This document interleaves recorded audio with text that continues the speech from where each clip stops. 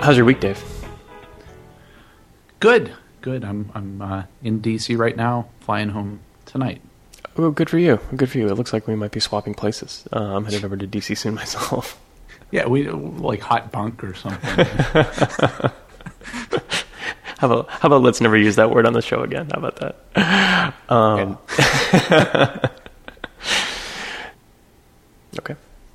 Okay.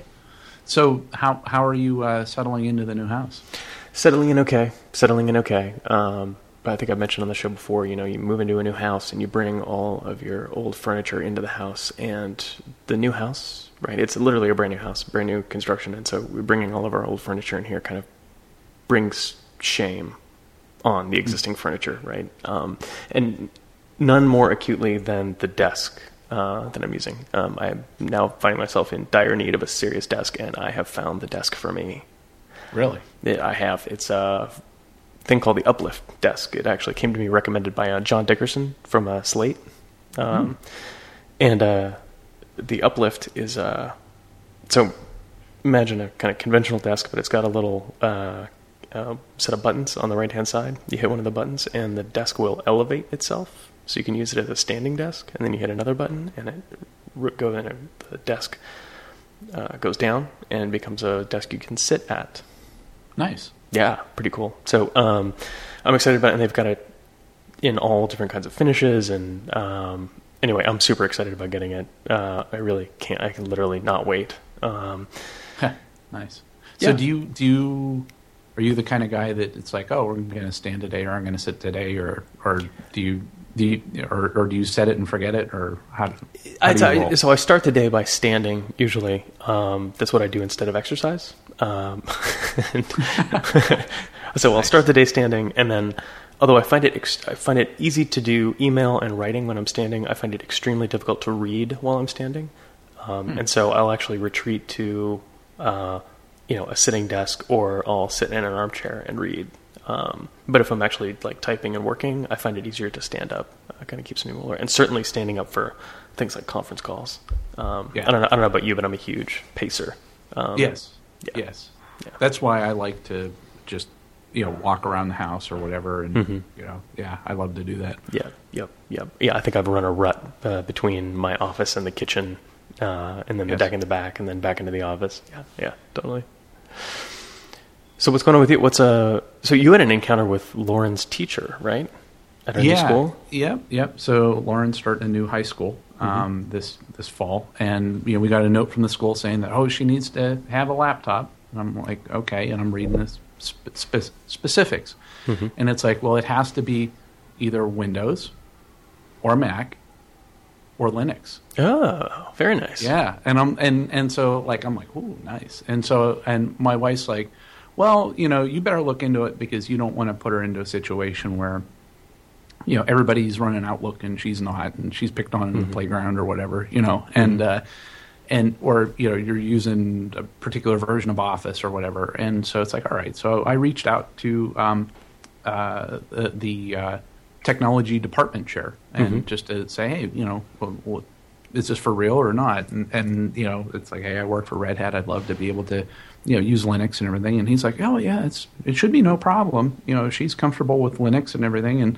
And I'm like, well, she actually, she's presented at the Akron Lug, and he's like, oh really? And we were talking, and I said, well, what happens if say her laptop or whatever, for one reason or another, melts down or whatever? And we're talking about, well, they used to have a computer lab that, nobody uses the computers anymore, but they're like Macs around that she could use. And then, but with the computer lab that they're doing, they're actually, he has all these monitors, all these keyboards and all that. And he's also the computer science teacher in the high school. And so he's going to convert that lab into a Raspberry Pi lab, so he could teach the students Scratch and Python. So you can imagine, I'm just like, whoa, and it's like, well, I got to tell you, so it's like I told him about, Lauren actually presenting on that at the Akron Lug on August 1st, and he was all excited about that. And then he's like, yeah, but does she do robotics? And I'm like, well, let me tell you. And so, so it was like, it was such a nice, great call where, I don't know about you, but you're always worried about, well, this is the way the department does things, and it's very rigid, and where they seem, they even said that he said that whenever they tell the teachers what sort of applications they could use, they prefer it to be web-based, but they also don't want it to just run on Windows or just run on Mac or just run on Mac and Windows. They want it to also run on Linux and elsewhere. So that it's really really cool that that they're pushing this cross-platform thing, which I think encourages kids to not you don't want to get a degree in learning how to run Office. You want to learn how to use a word processor and learn how to write. And the tool should be irrelevant. You should be able to use a diverse set of tools. And maybe more to the point, I think it seems like you've just engineered it so that Lauren can skip about 4 years of computer science in high school. Yeah, well, or at least that I was telling her about this, and she was all excited, and she's actually taken the computer science class this fall, and in many ways, starting a new school, this will allow her to, that's one less thing for her to have to worry about as much. And she could power up more on the math and all the other things that, maybe a little bit harder to get a running start. Yeah, well, maybe she can get a TA gig. Yeah, that too. I said, if you need help, setting the lab up, and I said, yeah, she actually, if you want to set that Raspberry Pi lab up, she'd love to help. And in fact, she has a internship at ThinkBox at Case Western, and he's like, ThinkBox, wow! It's like I'm actually trying to set up a ThinkBox like makerspace in the high school. I'm like, you really need to meet Lauren, and so it was such a great call. I was just so happy after. I'm gonna. Did he ask if Lauren was hiring? Right. Yeah. Exactly. Yeah. So what's going on this episode, Gunnar? So much, Dave. So much. Let's see. We've got the worst virus remediation ever. Kind of really embarrassing government and IT story. Turns out the NSA is all up in our phones. We're going to talk about that. We got some fashion advice from Dan Walsh, maintainer of the SE Linux policy. Yeah. He'll be horrified to learn that we're taking his fashion advice. And then for some reason this week there was a whole bunch of Gunnar bait. I got super exercised over any number of things, and I can't wait to talk about them. Nice. So, Dave, if people want to also receive fashion advice from Dan Walsh, where should they go for something like that? They need to go immediately to dgshow.org. So D as in Dave, G as in Gunnar, show.org. Mm-hmm. And what's on the cutting room floor? So if you go to dgshow.org, we left a bunch of stuff behind, which is a real shame. We get a whole raft of 3D printing links. I learned that a little piece of my childhood is being sold at auction, which is kind of a bummer. It's an artifact from the worst sci-fi film that Disney ever made. And I'll leave it as an exercise to the reader to figure out which one that was. And then we get some links for a new product out there called Linux for Workgroups. Nice. Yeah. So, classic. All right. So, Dave, as we discussed, I continue to not smoke. Right. Although you found a smoking rehabilitation remediation tool. Yes. Yeah. So it's an anti-smoking cage helmet, which it's a finalist for the picture of the week, but we'll have to put it in the webpage or something one way or another. But it reminds me a lot of 1984. Right, what was it? Right, was with it the rats? Yeah, Room 11. Was it Room 11? Is that what it was? I forget. Yeah. Yeah, so it's this cage that this guy who's trying to quit smoking, he put this basically like this bird cage kind of thing with a really fine mesh over his head so he could not get a cigarette through to keep his habit going. So, so it seems excessive. Seems excessive. Yeah, well, I don't know. We'll see if it works, and if the electronic cigarettes aren't working for you, it's an option to try. You have options. And I was thinking about the electronic cigarettes and the skeuomorphism and the culture behind that. And one thing I wanted to ask you that I thought about is what if an electronic cigarette looked like an asthma inhaler, and would that be more acceptable in public? I think it would. I think it would be more acceptable. My only concern would be that if I started using a nicotine asthma inhaler kind of device, that musclemen would kick sand in my face at the beach. Yes. That would be, that would be disappointing, and a bad trade. Like I would rather continue smoking than have muscle-bound Joes kicking sand in my face, I think. Yeah, maybe that's but just what me. would happen if it flips around and then all of a sudden that becomes cool? Oh, Yeah. like all the cool kids have asthma inhalers? Yeah. I felt. Did you ever feel like that? Did you feel? I mean, maybe I was just in an extraordinarily sickly elementary school, but I knew a number of kids who had asthma inhalers, and I always thought it was like a little bit cool, like because they had this like device they had to carry around all the time and had some kind of like mystique around it, and it comes with what's the word? Like a badge, like you get to carry this fetish around with you, right? Yeah. I always thought that was a little bit cool. Cool. Well, and Lauren actually has asthma, and it's the nice thing is that I don't think it's that is stigmatized as it used to be. You know, for in school and all that, it's medicine. Just like how people have peanut allergies and whatnot. It's just like it's not as different as it I guess once used to be. Right. You know what else I realized is going through this e-cigarette process. The house is now littered with these tiny ersatz cigarette filters, which is where the little nicotine cartridges live. So like there's 6 of them on my desk right now, and I feel a little bit like Tom Cruise in a Minority Report. His like apartment is filled with these spent Neuroin inhalers, and so like every time I go to reach a glass of water, like 3 inhalers knocked down on the ground. Anyway. Are you using it more? So what I'm doing is so I'm starting on a patch, and then if I find that the urge is overwhelming, I will use the e-cigarette in order to satisfy the urge. So just like a puff or two. This worked for a friend of mine, and so I'm actually trying it, and actually it is working out really, really well. Good. Yeah. So you found some news about AT&T? Yep. Yeah. So it's like while they're considering selling your browsing history, location, and more to advertisers. What could go wrong?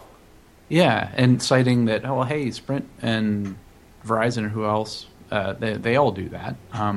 And so, but anyhow, I found the article that shows you how to opt out, and there are also links on how to opt out of the other ones as well, if you haven't already.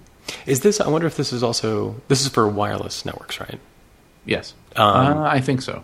So I wonder if this applies to, first of all, does it apply to like a MiFi connection? Because that'd be interesting. I wonder if it applies to MNVOs, right? The like the third party kind of resellers of mobile service. I wonder if they do the same thing. In which case, how do they make sure that they're not selling the same data AT&T's got or Verizon's got? Right. So and how do you opt out? Or is it easy to opt out? And because AT&T, the customer is the MNVO and not you, right? To AT&T. Right. Yeah. Mm-hmm. And the third question I have is this restricted just to mobile services? Like, does Time Warner or Comcast, do they also resell the same information? And if not, why not? Because that seems like a gold mine for them. Yep. Yeah, I would think so. Interesting. So, but the good news is, there is no good news, I guess. I guess the good news is there's an opt-out form, and you can fill it out and hope it actually affects some meaningful change in how to handle your data, right? Yep. Well, and also, I guess the silver lining, too, is knowing that it's yet another reminder that you aren't anonymous and you're being watched and all that. And being anonymous out of the box is very difficult. I wish there was a way to know like where all my data was going. Like, I think the EU has some rules around like that people are supposed to tell you how they're using your data, right? Mm-hmm. We don't have similar laws in the US, but it would be nice to visualize, like, for instance, like how PRISM, the PRISM program, like, or the NSA collection programs, like how they are, what kind of data they're collecting on me, and so I can get a sense of kind of what my exposure is, so that I can, maybe make different choices. I wish there was a tool like that.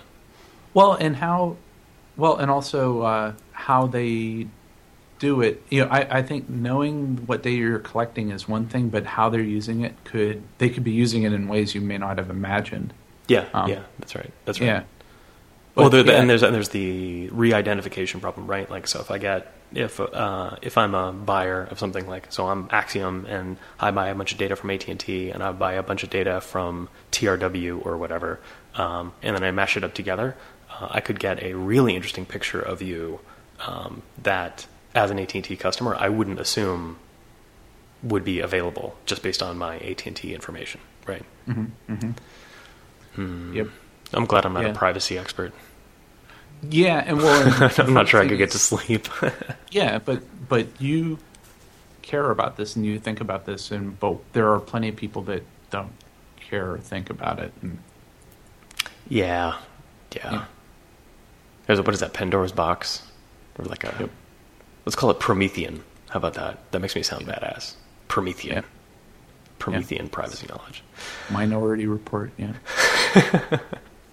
Yeah, so we saw that there's another article that if you like information visualization, MIT did a project that can take metadata and basically build a knowledge graph or a connection graph of all that. So you could go to the MIT website and provide them your Google authentication credentials, and they'll put a picture together for you.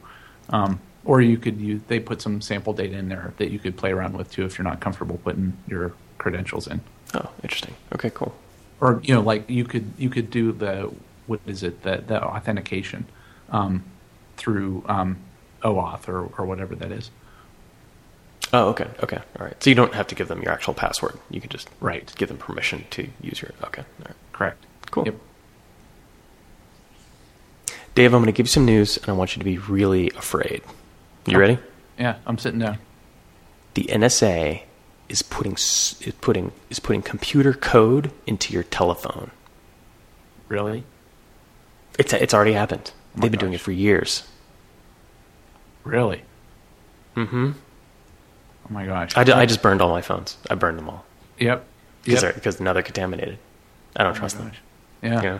So what happened? How could somebody do such a thing? Yeah, so I read this article in Business Week, and it said that the NSA has some quote-unquote security-enhanced Android patches that they stuck into the Android project. Mm-hmm. And I'm certain there are backdoors in there. But, anyway. So, basically, Business Week discovered that the NSA ported SE Linux over to Android and then wrote this entire ridiculous article about it, which...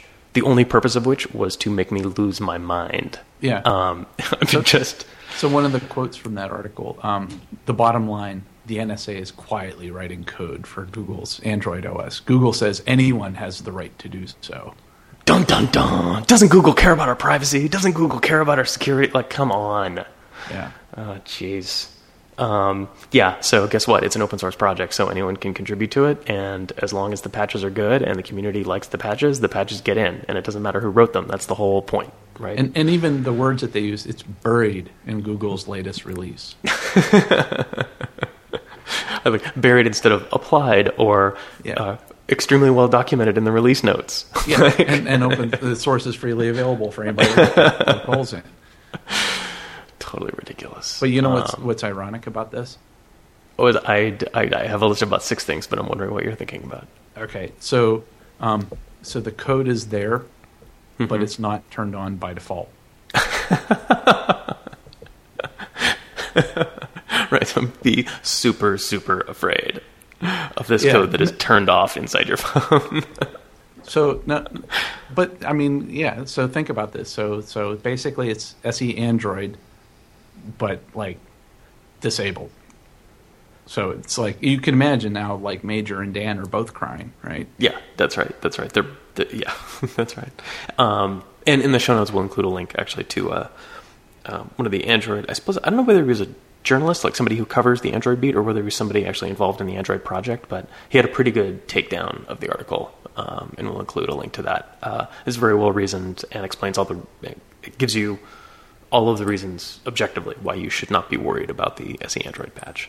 I thought it was really well done. In fact, I started writing I got so incensed, as you can imagine, I started writing a blog post about it, and then in researching for the article, I actually stumbled on this article. Like somebody already wrote the article I wanted to write, and so we'll include a link to that in the show notes. Yeah, super frustrating. But speaking of SE Linux, do you know there's SE Linux swag now? Yeah, and it's not Red Hat. Yeah, and we didn't do it. Our good friend Major Hayden. We've been talking about this for a while, and he finally just today released it. You can get your very own Set Enforce 1 T-shirt. Yep. So, Dave, if for folks who are not RHCEs, what is Set Enforce 1? What does that mean? What does that impute? So that tells you to put to turn SE Linux on and have it in enforcing mode, meaning that not only will it, if you do something bad, will it log it, but it will also block it from happening. Right. So it's kind of a cute joke because for years, people have been disabling SE Linux with Set Enforce 0, and so by wearing this T-shirt, Set Enforce 1, you are declaring yourself an SE Linux partisan and a lover of security and integrity on your Linux systems. Yep. If you go to the website, which is, I guess Major Hayden is running it, where you could order your shirt. They even have ladies' cuts too, so it's like, for, if you're Lauren must have been excited, right? Oh yeah, and anniversary presents or things like Valentine's Day, you can get ahead of that, right? So also a bewildering number of colors too. Right. Yeah. I was really surprised. There's like a light blue, a dark blue. There's a navy. There's a green. There's asphalt, black, white, etc. I got mine in a kind of a gray or like a dark gray. I think it's asphalt. I think it's the one I chose. You get one for every day of the week. That's right. Also, thanks to Major Hayden, we have this tip on the DEF CON Hacker Conference having declared the federal government persona non grata.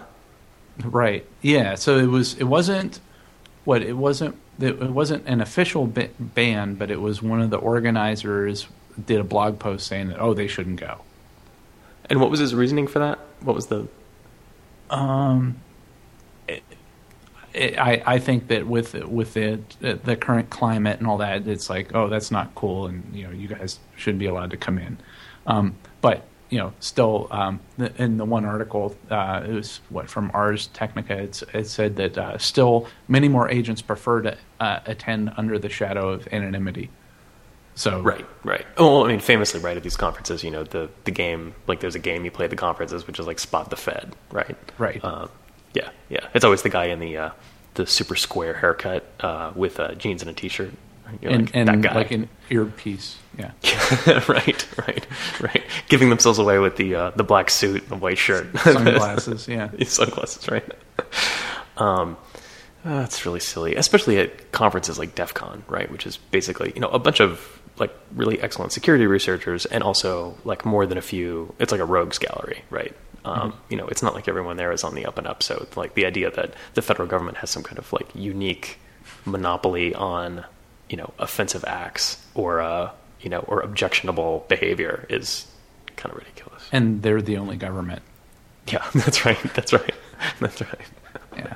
Yeah, that's right. Are they also going to ban the Mossad? Yeah. No, it's silly. Although, I didn't know. It was good to know that was just like one organizer's opinion, and it wasn't like a formal like organizational ban. That's no. And then there were other researchers that were in response to that. It's like, we're pulling out because of the anti-Fed position, which was cool because it's just basically the whole premise of the conference was all about freedom and openness, and you shouldn't care. Good ideas are good ideas no matter who says them. Yeah, that's right. Yeah, especially if it's because I think they position DEF CON as like a research conference, right? And like kind of academic or like quasi-academic. So just banning someone unilaterally like that would be silly. But after what 3 days, I think there was like a 3-day media cycle on this. After 3 days, I guess mission accomplished because now a whole bunch of more people have heard about the DEF CON conference, right? Yeah, I'm sure that was it. Yeah. So, Dave, in other news, I found out that one of my old computers had a virus on it, so I took it out in the backyard and took a sledgehammer to it. Yeah. Did you get gasoline and set it on fire. That's right. That's right. Because I don't want the pestilence. I don't want the infection to spread to the other computers. I read about it. It was actually in the instruction manual from the Economic Development Administration. That's what they recommended. So Did you wear a hazmat suit? That's right. That's right. Yeah, I got to treat it very, very carefully. Wrapped it up in a plastic bag with a little biohazard thing on it, and put it in the trash. So now I'm virus free, which is great. Yeah, but seriously, this is a real thing that happened, right? Yeah, and Dave, I don't like these kind of gotcha, like look how dumb the government is, kind of articles. But this one is kind of extraordinarily dumb. Apparently, the Economic Development Administration found out that they had a virus or a Trojan or something on their equipment. So they took $170,000 worth of equipment, including the mice and the keyboards, and physically destroyed them because they were infected with malware. Because it spreads. Yeah. Totally. Did they get the mouse pads too? Yeah, well, let's see. They produced a list of so mice, keyboards, desktops, printers, TVs, cameras, computer mice, and keyboard. Yeah. Yeah, the toner's no good either. Yeah, that's right. That's right. No, so I got an alternate theory about this, and maybe I'm being a little bit generous with the Economic Development Administration, but here's my thinking. If they destroy $170,000 worth of equipment and then can write it off, my guess is that they get to go buy new stuff at $170,000. Like they can go buy like $200,000 worth of new equipment. Oh, yeah. So what I mean, so I think they might have been. At least I'm saying this as if this was like a plausible explanation. I'm actually like fingers crossed, like I'm hoping this is what happened. I'm hoping that they like destroyed $200,000 worth of old equipment so they could get $200,000 worth of new equipment. Yeah. Yeah. That's still amazing. Yeah. And in fact, it says here, they halted destruction. Oh, wait a minute. No. Okay. Halted destruction in August 2012 because the agency had run out of funds to destroy the other $3 million worth of EDA equipment. So they need more funding. Yeah, that's right. The equipment. Yeah, these guys are in a hateful cycle. They need more funding. They need more funding. They need more funding. Clearly, you know what the Economic Development Administration needs is more economic development. That's what it sounds like. Yeah. Well, one way to get to DEF CON. That's right. And so I've got my 3D glasses, Dave, and I'm ready to watch my BBC shows. Yeah. You're not going to be doing that for much longer. Oh, I was really looking forward to Doctor Who. Yeah, they're not going to do that anymore. Well, so it's funny. I read this article, and my first reaction was, "Oh, they're doing that." Yeah, like I had no idea they had 3D TV in place in the first place. But it turns out they're killing it, right? Yeah. So have you ever seen like a 3D movie outside? Like you go to a theater or have that at home with your TV? Yeah, I do not have a 3D TV at home, but I did. I saw the Star Trek movie in 3D, or I was supposed to have seen the Star Trek movie in 3D, but my glasses had a manufacturing defect. They were flipped around so that the polarization wasn't right, and I put them on, and anyway, it was completely broken. The only way I could have seen it actually in 3D with the pair of glasses that I had would be to like flip the glasses around so that the arms of the glasses were pointed towards the screen. Wow. So I ended up not watching it in 3D. I just took the glasses off and let my brain do the re-encoding and put the image back together for me. I walked out with a headache, but I did enjoy the movie. Yeah. So my overall experience with 3D, not that great. Yeah. To me, so as somebody who did virtual reality in the 90s, like big time. Oh, yeah, right. Yeah, and I worked for SGI, and where I worked, we had a cave and the 3D glasses, and for work purposes, that was cool, but I couldn't imagine sitting through a movie for hours or watching a sporting event. Like I was at Best Buy when we were looking for TVs, and they had like the Ohio State game on in 3D, and it was hard for me because, especially like watching like a sporting event, the focus is on a certain part of the field, and if you're not looking at where they're focusing, it's not, it actually causes eye strain. So like if you're looking at, instead of looking at the ball, you're looking at some guy holding a sign in the stand at a different distance, it's not going to converge right. So you're going to have eye strain, and it's just going to make you sick. So and also weird because like wasn't the great innovation of HD TV is that basically everything is in focus? Well, yeah, it's higher resolution, and I guess 3D is to make it pop out of the screen, but all that does is just double the bandwidth usually needed. A little bit, and the expense of producing the thing in the first place, right? Yeah, you got to have the cameras to do it, and yep, and so I think this goes back to where it was in episode 20 when we were talking about adding features to avoid commoditization, whether customers wanted those features or not, right? So, right. Because like TVs basically like they can only get so large and like only so cheap, right? And Samsung and Sony and these guys like are probably having a really hard time differentiating themselves, right? Yeah. And so 3D is a pretty good way of differentiating yourself, presuming 3D is interesting to people, right? As a draw. Yeah, but it looks like it wasn't. Well, yeah, so, that's right. A little bit like the like Windows 8. Right? Like, how do you get somebody who's already running Windows to go buy another Windows? Well, you give it a new interface, right? Yeah, they'll love it. They'll go flocking to it. Yeah, except when they don't. Yeah. It's funny. This actually reminds me of back in the 30s, Chrysler was competing against Ford. And, of course, Ford had the Model T, right? And over time, Ford had basically saturated the market with Model Ts. So the question becomes like, how do you sell somebody a car if he's already got a car? Mm-hmm. And Chrysler came up with this idea of creating model years so that the 32 Chrysler is going to be different than the 34 or the 35 Chrysler. Something we're really familiar with now, but it wasn't always like that, right?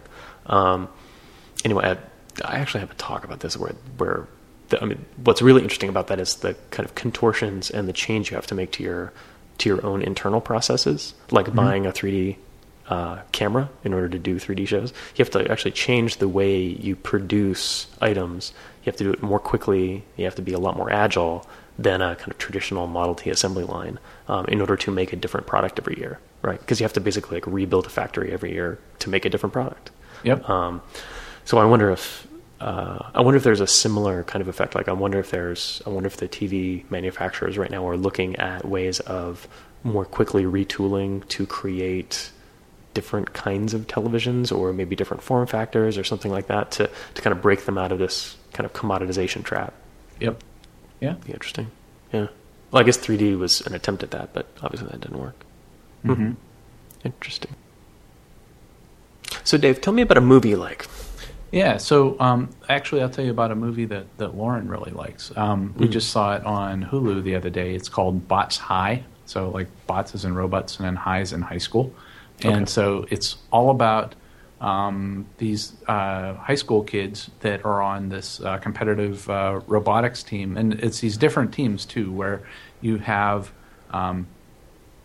And it's not like first Lego League that like Lauren was in, where it's all constructive and it's almost like this NASA like we're doing this mission to Mars and it's all peaceful. This is like high. It's basically robot cage fighting.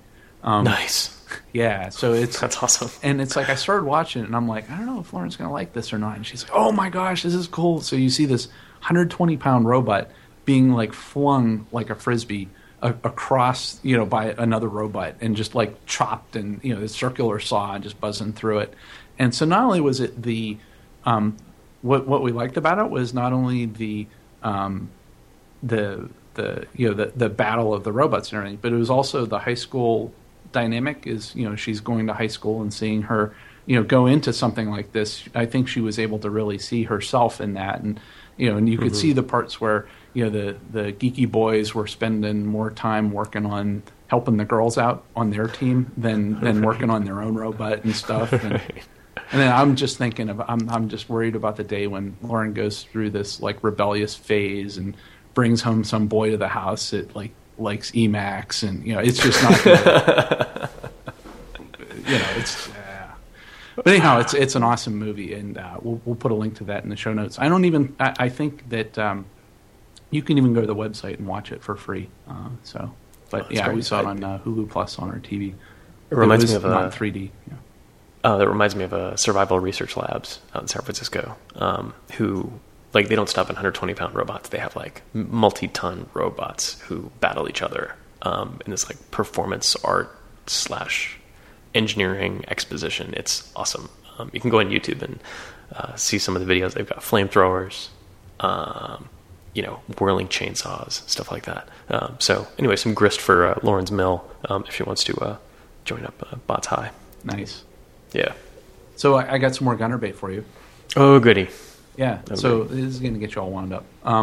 So Google, there's an article about a Google Plus post that one of the engineers did at Google, saying Google explains why its cloud service is different when it comes to lock-in and why lock-in is good. So let me give you a quote to get you really wound up. So you can't build an innovative platform without some measure of lock-in. Our developers don't want us to dumb down these features to some lowest common denominator. They want us to build more features that can leverage the unique underlying software systems. Man. So so false choice, right? He's set up an argument wherein, this is a false choice. So he's saying that first of all, it's not possible to have an innovative platform without some measure of lock-in, which, by the way, is maybe true, right? Because there's always going to be a certain measure of friction. And if you are innovative, that means that you're changing the rules a little bit. And so you're probably going to introduce some additional friction, right? Because friction doesn't go down until things start commoditizing and becoming more standardized. Okay, he hasn't lost me yet. Then he says, our developers don't want us to dumb down these features to some lowest common denominator. Okay, why asking for standards and easy exits means dumbing down features, I'm not sure. That seems like a lack of imagination on his part. Then he says, they want us to build more features that leverage the unique underlying software systems. Okay, that may be true, but why that means lock-in is necessary, like why that means they can't give somebody on Google App Engine a full JEE stack, I don't understand the argument. It just logically doesn't make any sense. You can deliver an innovative platform, and you can even deliver unique APIs that are specific to your platform without basically breaking the application for any other platform, right? You got the AppFog guys, you got Cloud Foundry, you got OpenShift. All these guys seem to handle this problem just fine. It's only Google App Engine that seems to have a lack of imagination when it comes to standards. Okay. All right, I feel better. Yep. Yeah, and so in this TechCrunch article, another quote is from the author, and he said that, but the real problem are closed custom APIs that lock customers into a proprietary platform. So it's proprietary APIs locking people in. People on Twitter who responded to the author's question about the same issue pretty much universally agreed that some form of lock-in is inevitable, which I found to be ironic. That people were discussing that on Twitter and APIs and Although well, and again, like I think what confuses this conversation and also has confused other lock-in conversations is that this idea of lock-in as like a Boolean, like something that is turned on or turned off, is just not the case, right? Lock-in, when we say lock-in, we're talking about the difficulty of exit from a platform, and that could be cultural, that could be technical, that could be whatever, financial. But, there is such a thing as, more or less lock-in. It's not yes lock-in or no lock-in. So to the extent that you can build a platform or use a platform that has less lock-in than an alternative, then that's better for you, right? And this idea that this kind of absolutist argument of like, well, you can never have no lock-in, so you might as well have a lot of lock-in is just like totally ridiculous. Just doesn't make any sense. But I guess that's why he gets the big bucks. He's got to defend that locked up platform. Good for him. Yep. So Dave, what's going on this week? Oh, I'm going home. So yeah. Oh, nice. Yeah. Looking forward to that. Excellent. I'm actually going to another motorcycle rally this weekend. So. Oh, is that right? Yep, up in Erie, Pennsylvania. So looking forward to that. Oh, fun. Yep. Say hello to the canal for me. Yep. Yeah, and the lake. Yep. And then come August, we're going to have Mill OSS. That's coming August 7th and 8th. Yeah, yeah, and it looks like I was actually looking at my calendar today. It looks like I might actually be able to attend that this year, which would be great. Oh, good. Yeah, I think I missed it last year, but yeah, it's gonna be fun. I think there's almost 1,000 people in the MillOSS list now. Wow. Yeah.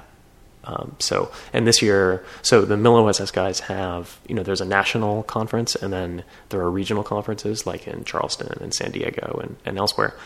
So the national guys have decided to do this new way of doing the national event, which is basically hijack a regional event in order to do it. So okay. the MillOSS on the 7th and 8th was originally designed to be the MillOSS meetup for SPAWAR Atlantic or SPAWAR Atlant.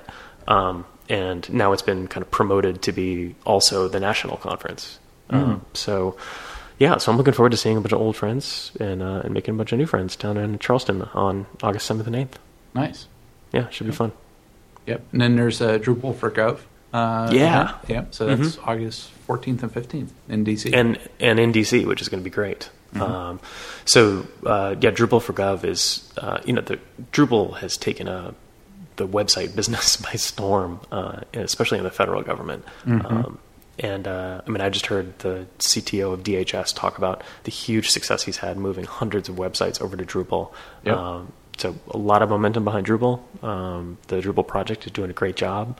And companies like Phase 2 and Acquia are making a ton of money helping folks get off of proprietary content management systems. So definitely they're now big enough that they got a 2-day conference. So nice. Good for them. So we'll include a link to the Drupal for Gov conference in the show notes. Great. Cool. So Dave, Adam Claytor, right? Oh, of course. Yeah, he's the team lead for our solutions architects in civilian agencies. That's right. And car enthusiast. Yes, absolutely. Other things. I think he went to Japan recently on his on vacation time, and he visited a car factory or something while he was over there. Wow. Yeah. Anyway, the guy likes cars. That's what I know about him. Yeah. He likes open sourcing cars. So he actually had an interesting idea up on the something on the tutors. He, like many of us, loves Dropbox. Yep.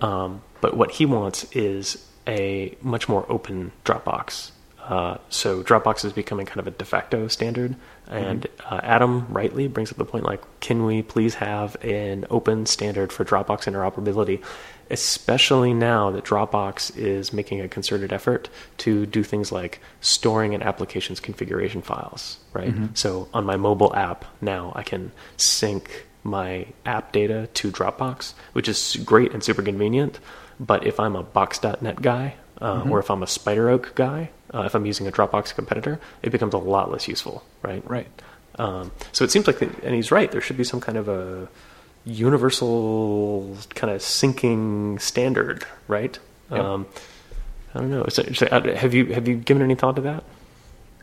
Yeah, and I think this goes back to what we were saying earlier about differentiation and lock-in, and obviously Dropbox has probably no interest in making it a standard. Maybe to me it always seems like the number 2 competitor is the hungrier one that wants to drive standards. Yeah, because it takes the incumbent down a peg, right? Yeah. Interesting. Although it seems like consumers would demand some kind of exit from Dropbox, right? I mean, we talk all the time about lock-in in the cloud, and Dropbox is although it doesn't actually, it's a little bit diabolical, right? Because it doesn't actually feel like lock-in, because I got a copy of all the stuff on my hard drive, right? Yep. So if Dropbox disappears tomorrow, it's actually no problem, because I got 4 copies of whatever I've got up on Dropbox sitting on 4 different hard drives and 4 different computers. So I think that it can actually blunts the problem a little bit, but doesn't solve the reliance of third parties on Dropbox services. Yep. Well, and also too, I can imagine as well that if the basic Dropbox model of being able to synchronize files and cloud backup and all that is something that can easily be commoditized, and then it becomes a race to the bottom in terms of price, because you use something like Red Hat storage, which is very, very inexpensive, and you could host that on, say, like AWS, who keeps dropping their prices. It will just become a race to the bottom. So people like Dropbox are going to have to differentiate themselves. So yeah, tricky. Very tricky. Oh, so Dave, you're going to like this. You're going to enjoy this. Did you know that OpenShift is so easy, even my mother could use it? This is hyperbole, right? No, this is literally true. OpenShift is so easy, my mother not only can use it, but is using it. Nice. I'm so excited about this. Yeah. So my mother lives in this nightmarish, humid hellscape called the Villages in Florida. She enjoys it very much. It's a kind of a private community. 65,000 people live in this company-run town. I find the whole thing super creepy. It's outside of Orlando. If you've ever been in Florida, you've seen advertisements on television for the Villages. I've seen the commercials. I think they're trying to get the retirees to, like in Ohio and Pennsylvania, to come down to the Villages and all that. I've seen Joe Biden sing about it, actually. Oh, creepy. Have you seen that? No, I haven't. Yeah. Well, I'll have to dig that up. Okay. The internet has a long memory. So my mother moved to the Villages a number of years ago, and she just started a website called the Villages Activities, which is a kind of a single place to go to find out about all the kind of social events that are going on in the Villages at a particular day. It's almost like a group calendar. And so she built this thing, and it's running on OpenShift. And I didn't even help her. She didn't even ask. She just emailed me after it was up and said, "Oh, hey, I'm started this thing up and it's running on OpenShift." I said, "Sweet, wow. Super cool." Yeah, it's really neat. So does the Villages have like a lug that she can present at? Ooh, that's okay. I'm giving her homework. That's her next thing. She's got to start an OpenShift user group. And that could be one of the activities on the Village Activities. That's right.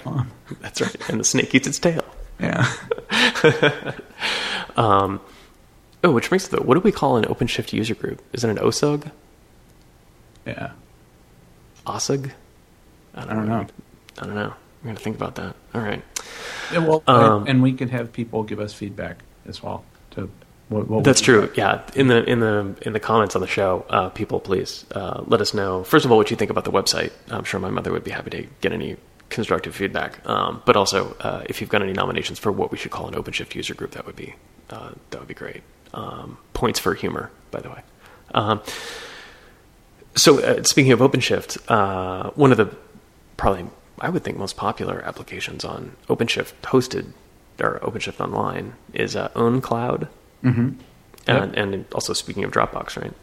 So OwnCloud is kind of your own Dropbox, I guess is a fair way to put it. Mm-hmm. And just for yucks, I decided to go and play with it. I've been reading about it for a while, and I heard good things about it, but I had never actually installed it myself, so I decided to go stand it up and see what happens.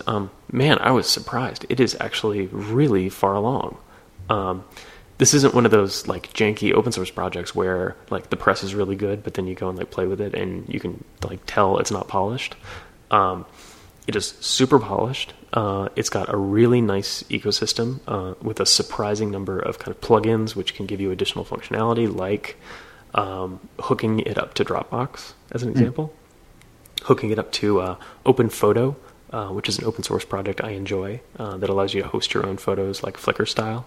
I was really, really impressed. They did a great job. Yeah. So could that address Adam's need for an open standard instead of Dropbox?